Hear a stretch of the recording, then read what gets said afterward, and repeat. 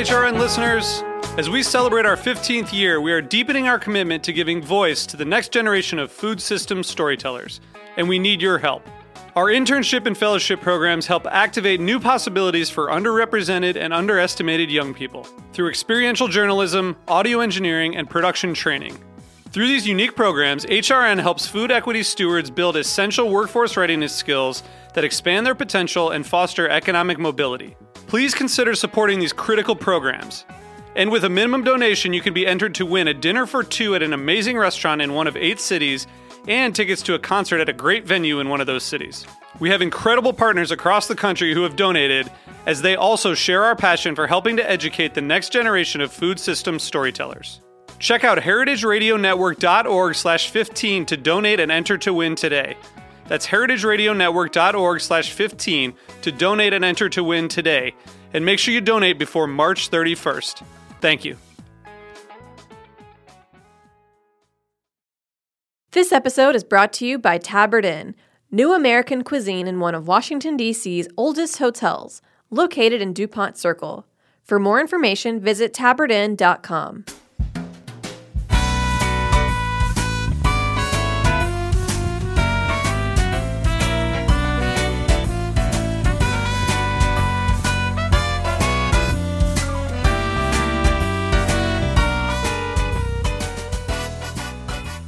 Welcome to Inside Julia's Kitchen, the podcast of the Julia Child Foundation for Gastronomy and the Culinary Arts.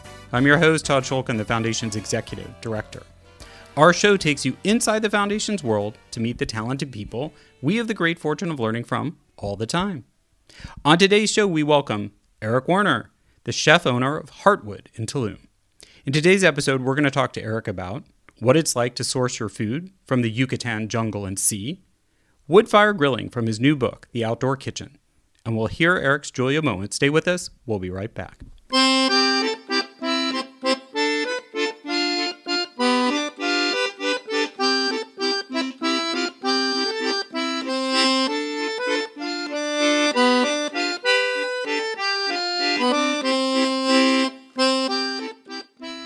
We want to send another shout out to all the frontline workers helping us stay healthy, as well as those in the hospitality industry, figuring out new ways to feed us and recover their livelihoods.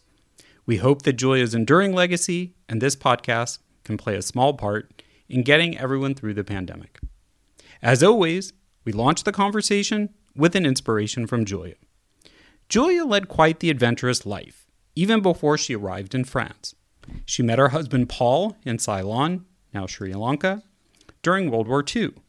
As a member of the American Diplomatic Service, Paul's career took him and Julia to France, as well as China, Germany, and Norway before they returned to Boston. Living abroad changed Julia's life and instilled in her a great passion for food and other cultures. This also happened in partnership with Paul, who, upon their return to the U.S., devoted his time to helping Julia bloom into the culinary icon she became. Now, last week we took you to France by way of Brooklyn. Today we're heading farther south to the Yucatan jungle, where it meets the Caribbean Sea in Tulum, Mexico, by way of upstate New York. We're talking to Eric Werner, the chef owner of the renowned wood-fire cooking restaurant Heartwood. Eric shares Julia's spirit of adventure, passion for cooking, as well as life-changing partnership. Loyal listeners will remember we last visited the Yucatan in episode 58 with Esquire magazine's food and drinks editor, Jeff Gordonier. Today, we're returning in spirit to talk about Eric's latest book, The Outdoor Kitchen, Live Fire Cooking from the Grill, written with Niels Bernstein. Eric opened Heartwood with his wife, Mia, in 2010. The outdoor restaurant showcases local Mayan ingredients through a sustainable approach.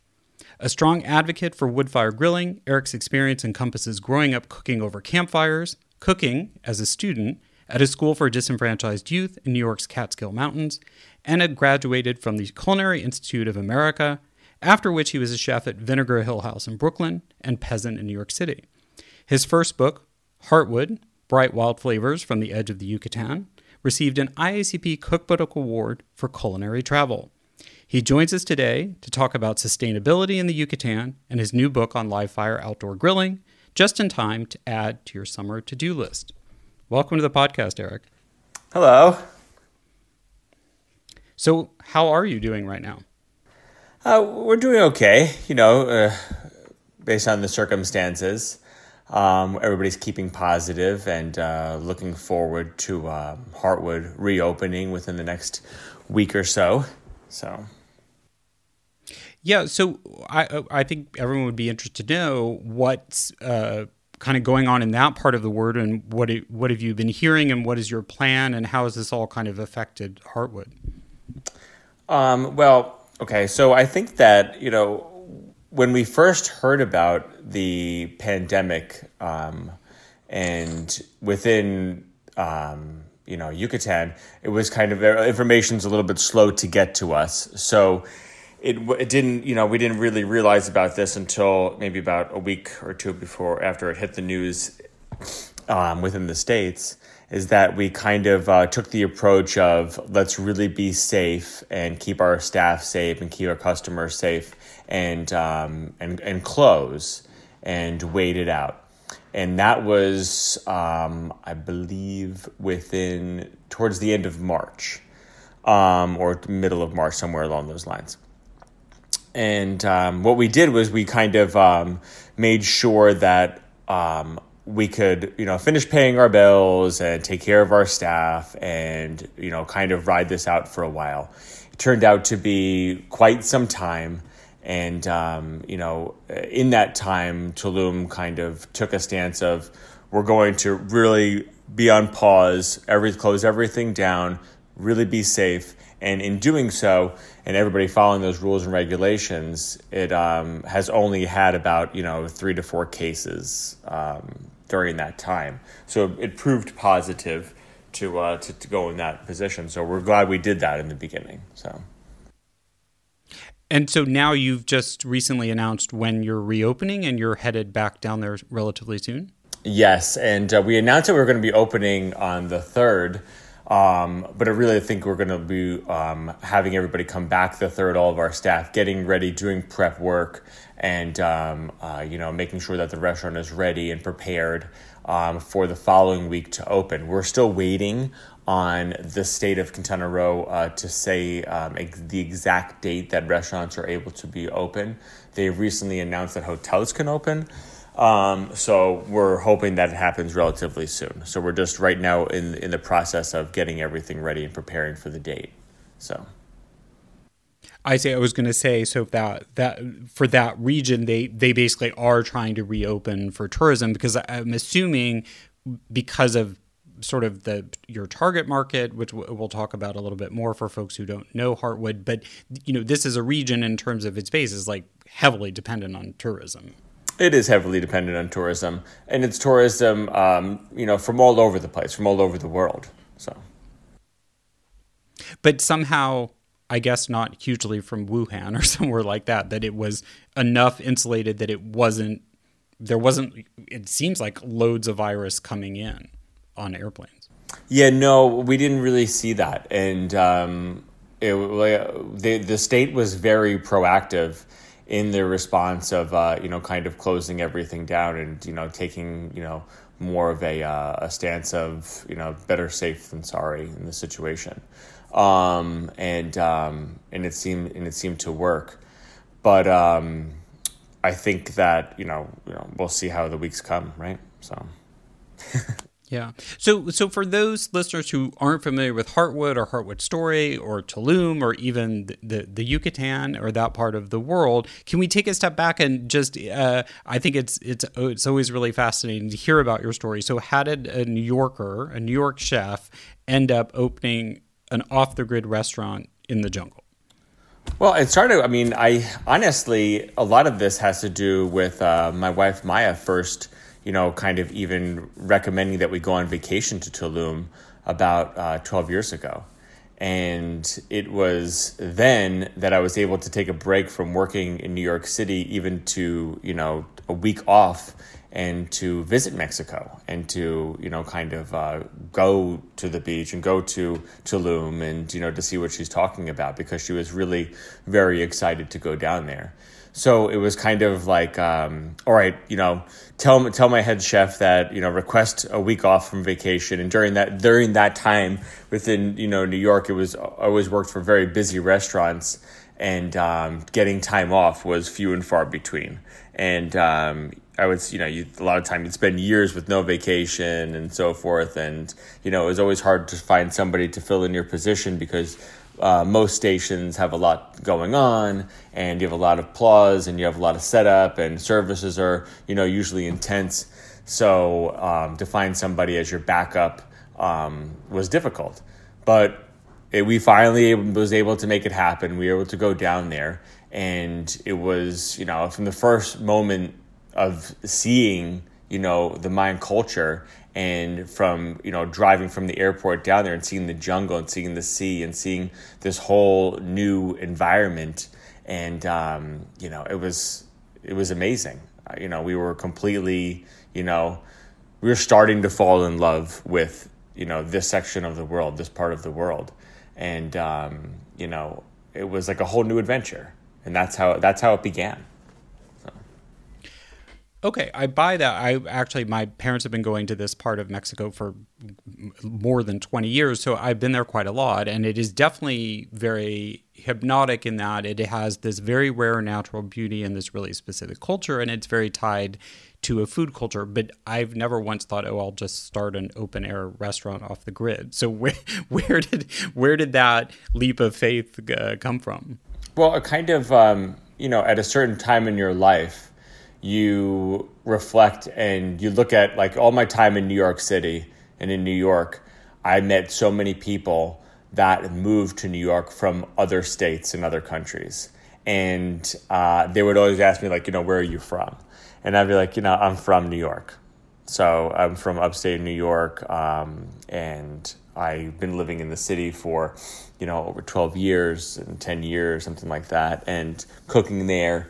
And that was my response to that question. So I never really moved out from New York and tried to live any place else for any extended period of time. It was always, head down, working in kitchens, trying to have three to four jobs in order to make my rent, in order to pay bills, and go through the hardships and the joys and all these things of living in New York City. And so the idea of picking up and moving someplace else, of this sense of, newness, in this sense of, I can cook outdoors, I can have open fire, I can, embark on this journey, with my partner Maya, and, figure this whole thing out together. It was a sense of, like I said before, adventure, but it was also, there was a sense of ignorance there also. I was, I didn't know all of the things that we were going to have to go up against. I didn't know all the things that we were going to have to do. And I wasn't sure that, I was figuring that maybe this was going to be easy, but it turned out to be extremely hard, but very rewarding at the same time, And I was also in love with the sense of being in another culture, and living amongst another culture. So. Wow. Well, I would love to talk more about this, but I want to make sure we have time to talk about your new book and wood fire cooking in general. But I did want to ask you, given that Heartwood has such a sustainable approach, which it sounds like is kind of part your vision, but also just part the reality of where you are in Tulum. But I'm curious, do you now sort of feel like, for all the hardship you went through to create this off-the-grid restaurant, that it was ahead of its time?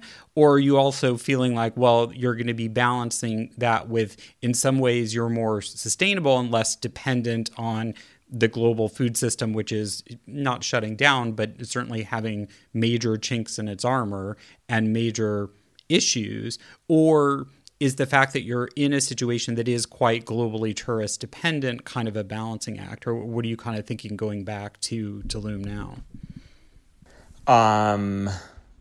Well, I think that, okay, so there are two questions, right? So you're asking me if the sustainable approach, is it benefiting Heartwood? I'm not sure. Maybe you could kind of... Do you feel like looking at it now, it kind of feels like, well, thinking about a restaurant that is sustainable, that really sources things very locally and highlights them and has its own kind of local systems that's not dependent on a Cisco or a Smithfield or for its sourcing is really valuable in the current kind of climate. But then I was also, which I imagine the answer is yes in a way, but then I'm also contrasting that with picking a restaurant whose location in terms of who goes there and who can afford it is very dependent on global tourism. So I was curious how you're thinking about it, looking at heading back there. Well, I think that I would never imagine ever opening another restaurant or running Heartwood without the sustainable approach to involving the local community in everything that we do. And that means buying from the local community, employing the local community, and, only farmers and fishermen every day. And that's what makes us, a little bit different and being 100%, reliant on them. And so therefore, everybody's got to stay healthy. Everybody has to be alive. Everybody has to, feed their families. And if you make it, then the community makes it. And if everybody follows that approach, I think that you would have a lot of community growth and you would have very strong communities. So therefore, everything is possible. And I think that, Heartwood has, in some sense, relied on global tourism for sure. And I think that in the beginning, Heartwood was very reliant on global tourism. I think that now what you're going to see is not just global tourism when you not just all tourists when you go into the restaurant, you're going to see a lot of locals also. And you're going to see a lot of, people visiting from other parts of Mexico. And you're going to see other people visiting from other parts of the Yucatan. And the restaurant, all the customers that we are extremely fortunate to have are from all over. And I always thought that there's one principle in place of cooking and giving service every single night is over and over and over again, give really great food. Make sure that your food is right there in the front always, and that is your most, important thing. And the foundation of any restaurant is its food. And so really paying attention to that. And that again goes back to the community, that again goes back to the farmers, that then goes back to the fishermen. Very, very, very important, and to us, so hopefully that answers your question. No, it does. And that makes sense. I mean, that sort of gels with the other things I've been reading and conversations I've been having, which is the whole idea of tourism and how you spend your summer, at least in the more near term, is moving to a much more sort of regional, non-international travel. But obviously Mexico is a big country and with a very diverse population and, easier for Mexicans to travel and even they could get a very different experience. And already they do travel to that region because of its special, natural beauty and history. And even, right, the Mayan culture is, quite specific to that region. Yeah. I mean, it's surprising and about, even just seeing locals in Tulum looking forward to coming back to the restaurant and, eating a ceviche and doing this or that. It's a restaurant that is grounded really in the place of where it lives. And it's not, it doesn't mean it's for this person or that person. It's for everyone. It's for everyone to enjoy all the time. And that's how I see it. And it really, I don't do any advertising, tourism or, that kind of thing. Or, it's really, we just allow, our waiters and, the chefs in the kitchen to really kind of come out, and be the, the face of the restaurant. So. I wanted to ask you something that I sort of heard implied in what you said, or I want to make sure I understood it correctly. If you were going to open another restaurant, either in the Yucatan or in New York or anywhere else, I think you were kind of saying you would follow the same model of sustainability. Is that what you were saying theoretically? Yeah, for sure. Mm-hmm. And so right now, is Heartwood, outside of pandemic times, open all year round, or does it close in the heat of the summer there, or how does it work? It usually closes in September and October. Okay. And which is the height of hurricane season. A lot of hurricane season. But this season we will be open September, October, because we were, forced to close for, the past two and a half months, right? So we're going to allow the restaurant to be open for September and October this year. And it's mainly, it's like we have a lot of staff and, we work with a lot of people, and it kind of just allows more time for, the restaurant to be open and, to work. So. Well, before we go to break, I want to ask you a more fun question about what you're most looking forward to eating. Because I know, I can get avocados where I live, but they are not like avocados that come from North America. And so is there something, and especially also looking at being open later in a season, is there some kind of food or something that's coming into season or will be plentiful at this time of year that you're really looking forward to being able to get onto plates? I'm going to say mangoes. In the Yucatan, we have 3-4 different species of mangoes. And one of our friends and somebody we've been working with for a long time, Antonio, has a farm within the Yucatan, and he has, 30, different mango trees. And some of them are something called injerto mango trees, where he's taking one type of mango tree and then splicing it with another type of mango tree and allowing two different mangoes to grow from the same tree, or a hybrid almost of mangoes. And they're delicious. They're incredible. So I'm really looking forward to that for sure. And what do you do something in particular? Like, do you just eat the mango fresh? Do you use it as a marinade? Do you use it you use it 100 ways of that? 100 ways. So much.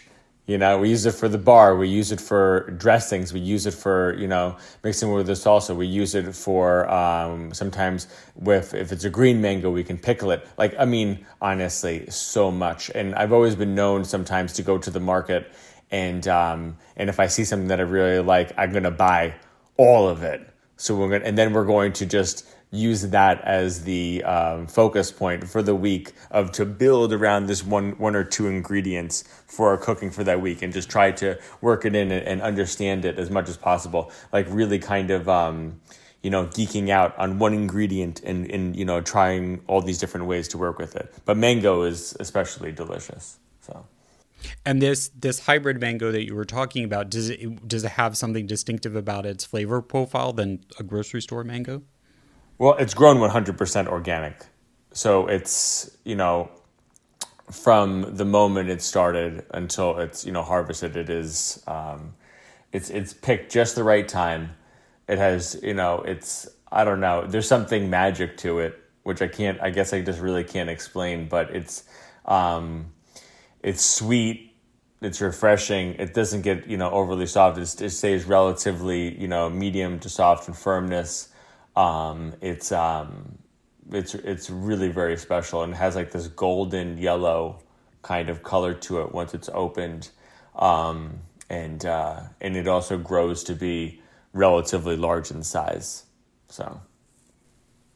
Great. Well, no, that feels supported. I can almost feel the warm sea breeze and ready for whatever cocktail you're coming up with. Yeah.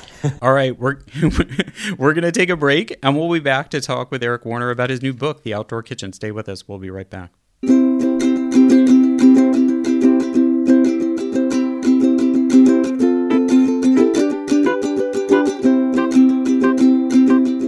This episode is brought to you by Tabard Inn. Tabard Inn, Washington, D.C.'s quintessential hotel, is located on a quiet, tree-lined street just 5 blocks from the White House. Vibrant yet unassuming, the Tabard is comprised of 40 sleeping rooms, each unique in character and design. Feast on an eclectic American cuisine in their acclaimed restaurant, or enjoy a cocktail and listen to live jazz in one of their cozy Victorian seating areas. Mingle with travelers from around the world who find the Tabard the only place to stay when taking their travels to Washington. For more information, visit tabardinn.com.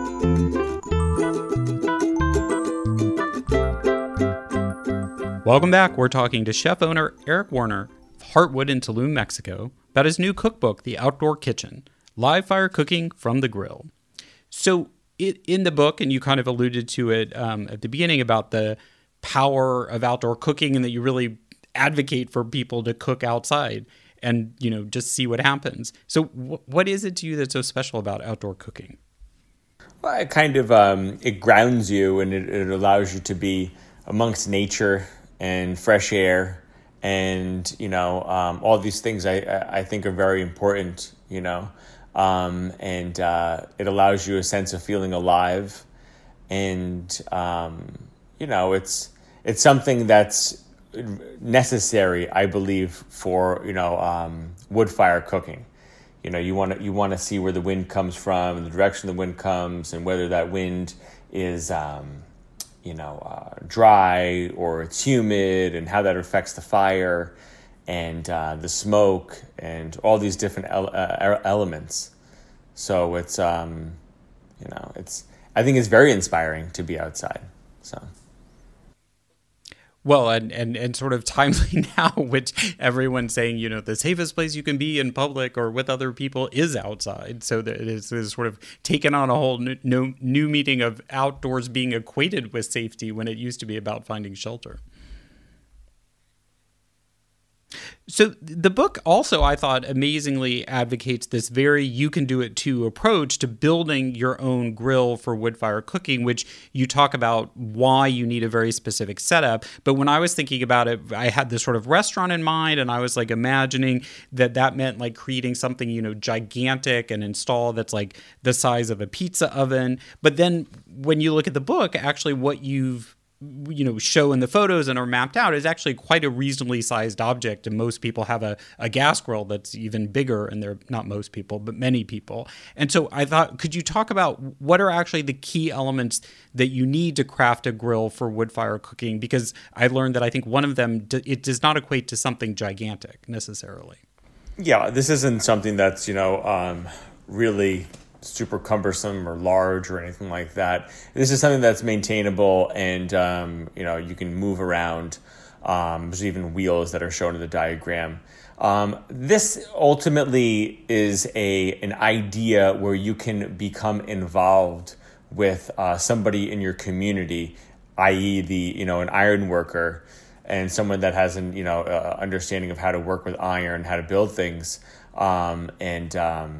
what you would do is you would take these plans, you would go to the iron worker with these plans, and you would say you would like to build this, and he would come back to you at a price, and it's relatively inexpensive, depending, I guess. Within a couple months or the time schedule, you would have this, and you can begin grilling right away. Now, it instills an idea that you had to go outside of yourself and begin to work with somebody that maybe you might not, be working with, and because maybe you don't incorporate iron or custom iron within your home. So this is an opportunity to go meet somebody that can build your dream grill for you, and then you would work with this person and, kind of develop this relationship of, oh, this is what I'm going to be cooking on it, or that's what I'm going to be cooking on it, and how does the air come through, and are the grill grates removable, and maybe you get comfortable with this idea and you want to add on things, or you want to build on this, or you want to build on that, and it becomes something that you're really proud of, and you want to cook off of it for your family, your friends all the time. So can you take us, for those of us who know the old Weber kettle grills or have a kind of a more modern gas grill, how is it, there's some key differences that wood fire works in a different way. Could you, since we're on radio, can you just describe how a wood fire grill ideally looks quite different, or how it's different from maybe what people are more familiar at from Home Depot? Well, I mean, first of all, you're going to be having a rectangular, square kind of iron box with holes in the side of it that allow airflow. You're going to have a door in the front of it that can open so you can feed it. The grill grates on top of it you can pick up and remove so you can stack more wood on it to begin with, so you can start building your ember bed or your coal bed. And then what you see mainly is a fluctuation between high to medium flames happening, and you're able to have this kind of bed of hot coals developing on the base of the firebox, which you can use to cook whole onions in, you can use to cook eggplant in, you can use to cook squash in, pumpkins, all different kinds of things, right? You can use it to develop your food even further. Then your grill grates get, super hot. I think that definitely iron, depending on the thickness of iron, are allowing them to get, like the grates themselves, to get hotter than maybe you could get from something else. And that would allow for more of a crust and more of a stronger sear into your things that you're cooking on your grill, whether it be a steak or whether it be vegetables, whatever it is. And you can regulate that fire by, either moving your wood around, putting more or less wood on, the type of wood you want to put on, how large the pieces of wood that you're putting on. You can see that it becomes easily controllable, and it's not something that you have to allow to, control you in the way that you cook, but you can, gain confidence every time you use it. If that makes sense, if that starts to paint a picture here. No, it does. I mean, because it made me think about that maybe the best way to equate it, so that people who haven't seen the book yet or know that much about the way you work, it is very related to a campfire.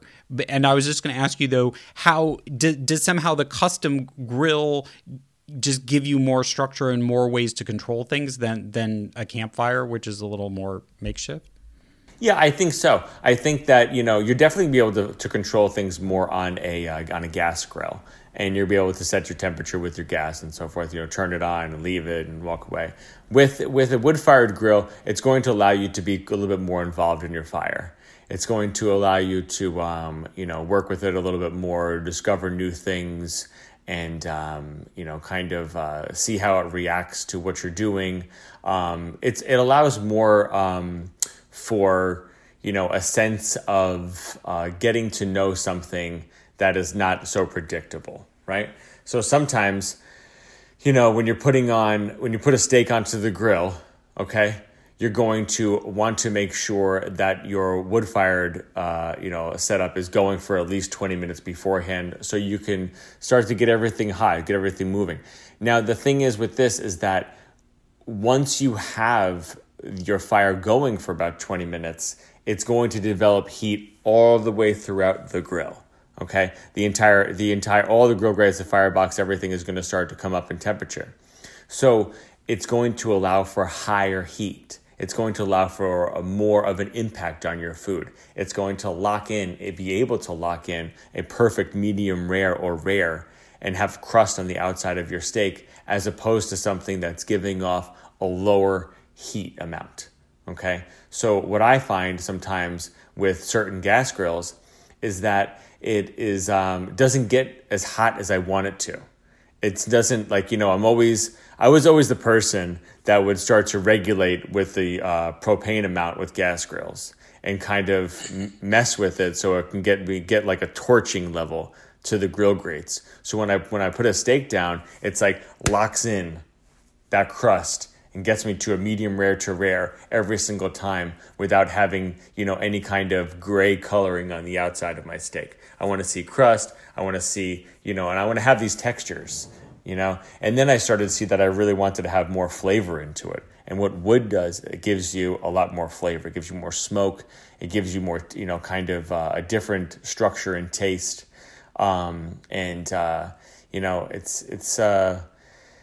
It's something that's different. It's, I love, cooking off either one of them. I just spend my entire life cooking off wood fire. That's what I do for a living. And that's what I find to be the most rewarding, from every single day of using it. So. And is that because you found that as a chef, you can get all these different nuances and flavors out of wood fire that you weren't finding you could get from other sources? Yeah, I find that every single day that I work with wood fired, whether it be a grill or my oven or smoker, I'm learning something new every single day, and I'm learning something new about fire. I'm learning about what fire and smoke does to the food that I'm cooking with, the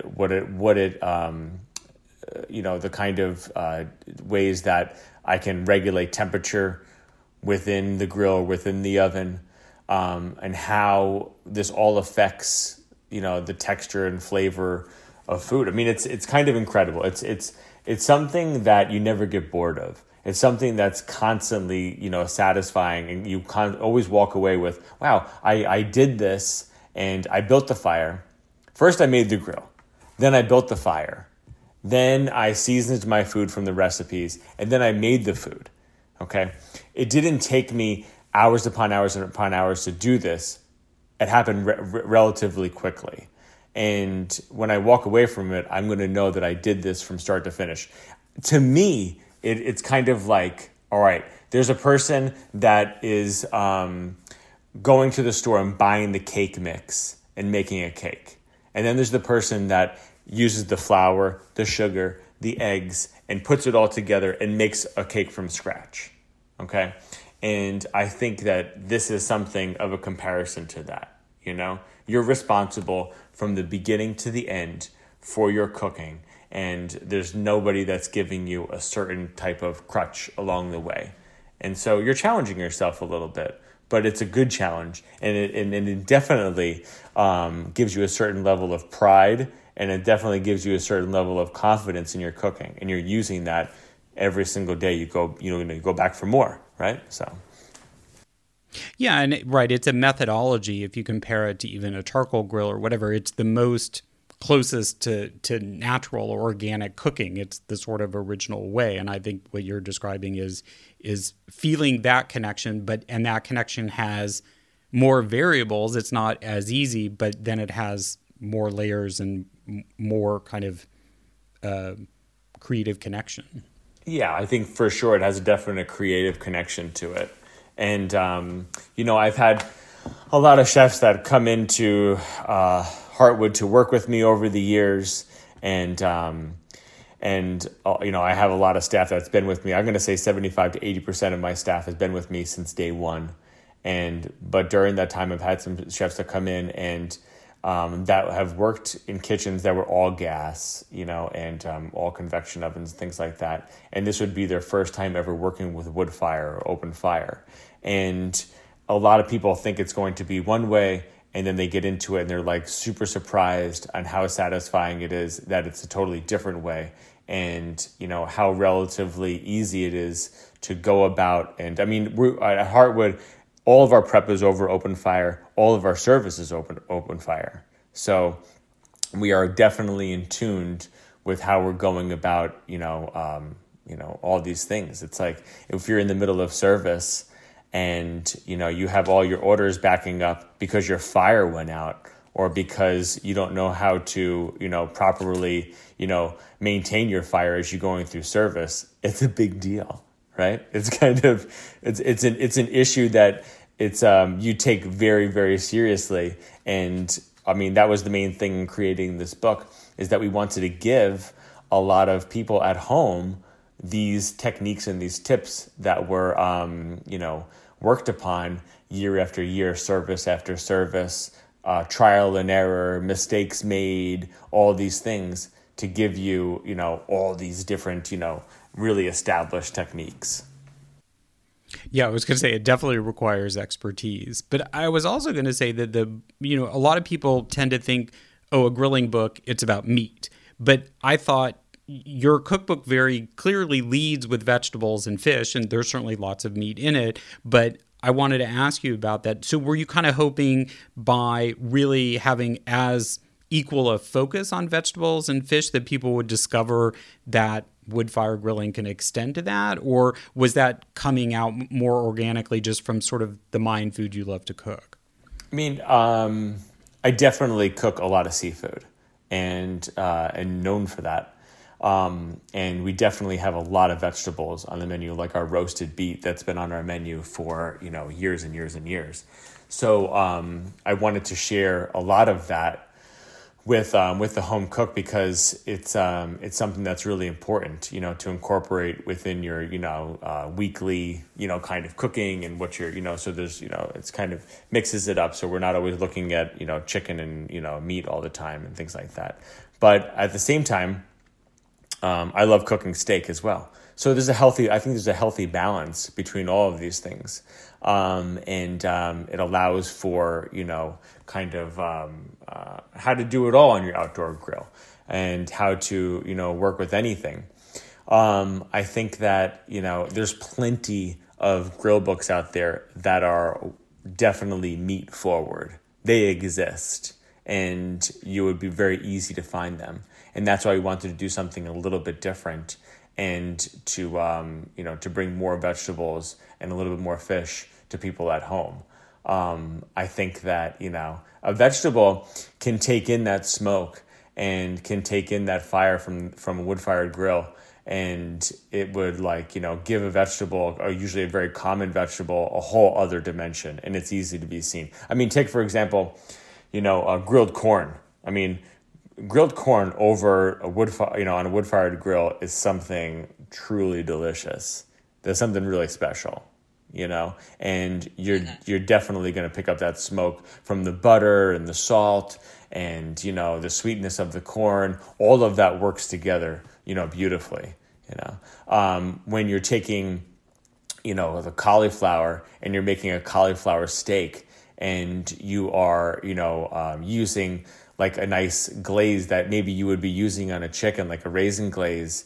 And, then you start incorporating a little bit of chipotle to it or chili pasilla or something like that, something that maybe you wouldn't commonly use. That gives it a whole other dimension. When you start using vegetables as if you would, as if you would use a steak, and you start putting vegetables in place of that steak and treating them sort of similar the same way, it's a whole other dish. It's something that's, unique in itself. Okay. I think that we are going to take another break and we'll be back to hear Eric's Julia moment.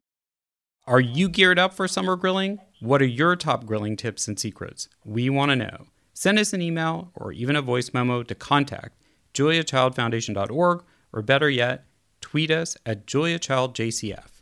We'll be right back. When you flip anything, you just have to have the courage of your convictions, particularly if it's sort of a loose mass like this. Well, that didn't go very well. See, when I flipped it, I didn't have the courage to do it the way I should have. But you can always pick it up, and if you're alone in the kitchen, who is going to see? From Julia's immortal words, we move into our last segment, which we call the Julia moment. Here's when we ask our guests to share their favorite Julia memory, moment, or how she's inspired them in their career. Eric, what's your Julia moment? Well, I think that, in understanding Julia, she was never afraid to go into something unknown and to take on that challenge, whatever it may be. And I think that she has really kind of, brought that in every aspect into her life. And, when Maya and I moved down to the Yucatan and opened Heartwood and took on that challenge and took on all the challenges that came into it, I think that it was very, much the same thing and really like a Julia moment, multiple Julia moments, and every day was a Julia moment. So I think that, that's where I would see that our lives are running a little bit parallel here. It was always like, okay, how are we going to get through this? How is this going to work out? It was always a question mark. And, by putting one foot in front of the other and having a little bit of confidence from going through the previous challenge, we were able to go through the next challenge. And that is for sure something, to wake up for every day. Yeah, no, I can completely see that connection. And I just had this vision of Julia showing up at Heartwood with a camera crew wanting you to explain everything about how it works to her, because she would have been, so fascinated and loved to learn from people who've, dived in with both feet and are really dedicated to a very specific way of cooking and presenting food. And she would, I'm sure, have relished that opportunity. Yeah, I think that, something that stuck with us, all these years, and that was told to me when I was younger and in school, was that it was, it's easy to get that initial A. It's very hard to maintain that A always, right? So I think that, that's what I see within Julia, is that everything that she went after, she knew that it was going to be, she had to put forth the effort that she put in the beginning of her career, and she put it in everything that she did. And that's what, makes a difference in life, I think. So. No, I think that's very well put and very insightful. Well, Eric, thank you so much for joining us today, and good luck getting back to life in Tulum. Thank you very much. We really appreciate it. And thanks everyone for listening. To keep up to date with what Eric's cooking, it's at Heartwood Tulum on Instagram and Twitter. And for more details on the restaurant's reopening and reservations, it's heartwoodtulum.com. The new book is The Outdoor Kitchen, Live Fire Cooking from the Grill by Eric Werner with Niels Bernstein. It includes Mayan-inspired recipes and a how-to guide to building your own wood fire grill, as well as gorgeous photographs by Gentle & Hires. Out now from 10-Speed Press. Ask or search for it at your favorite book-selling outlet. To keep up with all that we have in store this summer, it's at Julia Child on Facebook and at Julia Child Foundation on Instagram. It's at Julia Child JCF, and I'm at T. Shulkin on Twitter. The Julia Child audio clip from The French Chef is used with permission from our friends at WGBH. Thanks as always to my co-producer of the Foundation, Lauren Salkeld, and our sound engineer at Heritage Radio Network, Amanda Wang. Our theme song is New French Horn by Novi Valtorni. Please give us a review. It really does help new listeners discover the show. We're on the air on Heritage Radio Network on Thursdays at 4 p.m. Eastern, 1 p.m. Pacific, with downloads available soon after wherever you find your podcasts. We look forward to bringing you back into the Foundation's world next time on Inside Julia's Kitchen.